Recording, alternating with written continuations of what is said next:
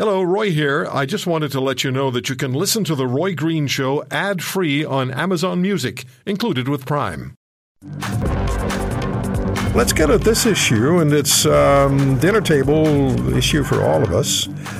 Empire, Loblaws, and Metro, Canada's three largest grocers, have been summoned to appear before a Parliamentary Agriculture Committee on suggestions by some members of Parliament that the grocers are profiteering during the inflationary cycle. And it was a unanimous call for the leaders of the three grocers to appear before Parliament.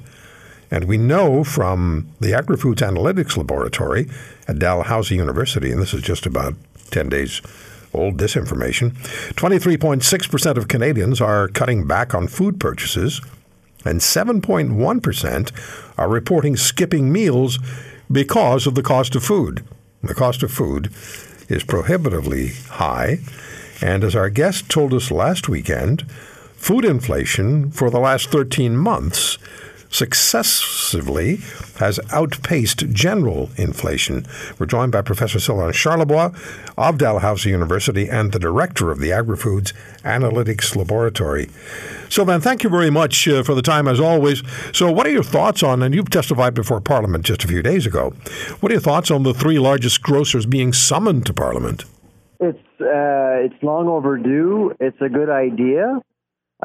It's news that probably was overshadowed by what was going on with Hockey Canada. That's probably why most people haven't heard about it.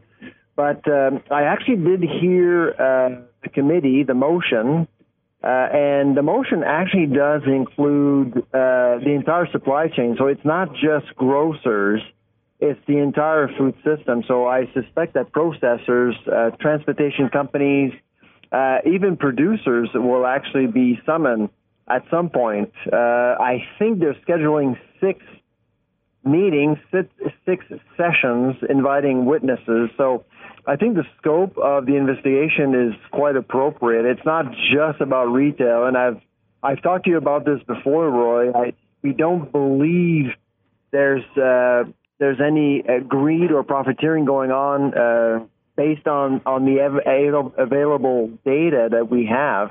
But we do have suspicions regarding some section of the grocery store. And so we need to look beyond retail and distribution. So I think it's good news for Canadians overall. Yeah, grocers do have a public relations image right now, or image problem. But I wonder as well, Sylvain, when it comes to government and when it comes to federal government investigations, how much of it is staged? How much power do they have? What can they really influence?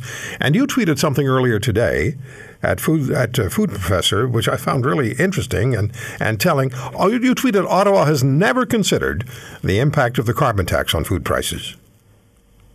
That's true. So if they're summoning the grocers, but they themselves have never considered, or certainly the Liberal Party, because they're the government, never considered the impact of the carbon tax they continue to raise on food prices.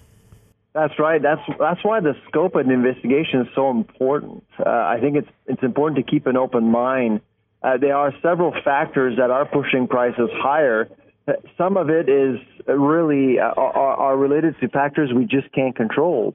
But some of it actually is related to policy. And so I think it's important to keep an open mind here as much as possible. I know for a lot of listeners, it's very easy to point fingers at grocers because we all have a relationship with them, mainly Metro, Sobeys, Loblaws, Walmart, and Costco. But at the end of the day, expenses, the cost to distribute food has actually gone up as well.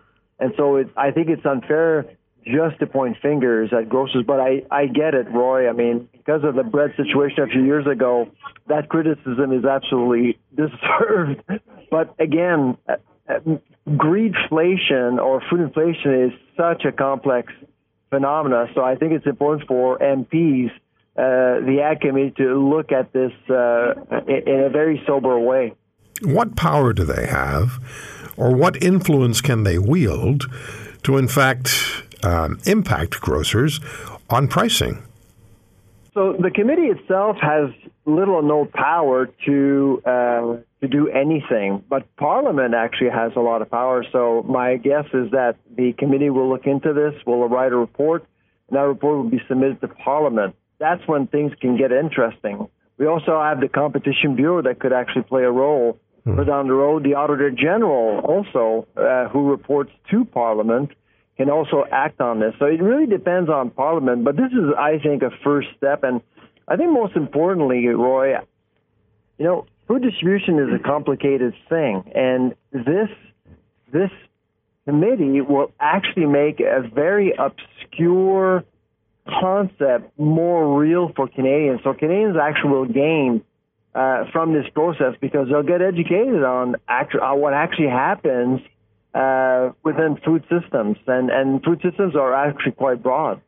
Yeah, we've generally gone to the store, we've bought what we could afford, we've established what we can afford, and then we've gone about our business. But as you pointed out, for the last 13 months, food inflation has outpaced regular inflation, and people have gone and wanted to buy what they normally buy, and they said, whoa, I can't afford this anymore.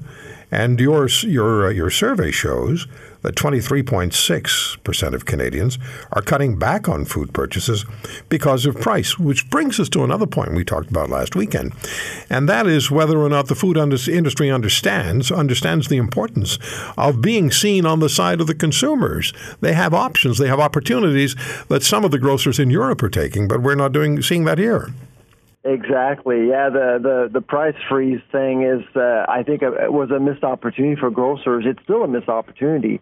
As we're talking, Roy, I suspect many Canadians are actually out there grocery shopping, buying a turkey, potatoes, cranberry sauce, the favorites for Thanksgiving dinner. And they'll probably notice that prices aren't the same as last year. Turkey is up 15%. Potatoes are up 22%. Compared to last year. Cranberry sauce, bakery, 13%.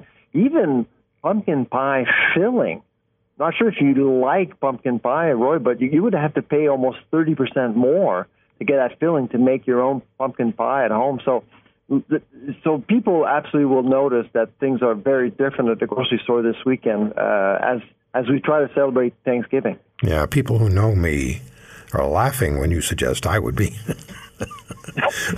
Are you an apple crisp person or are you a pumpkin pie person? No, I just don't know how to cook. I have pots and pans that I inherited, and they never get used. By the way, Roy, if you host, yes, or get hosted, if you are hosted or you host, yes, the number one thing people are looking for this weekend is homemade food. If you actually deliver homemade food, people will love you for it.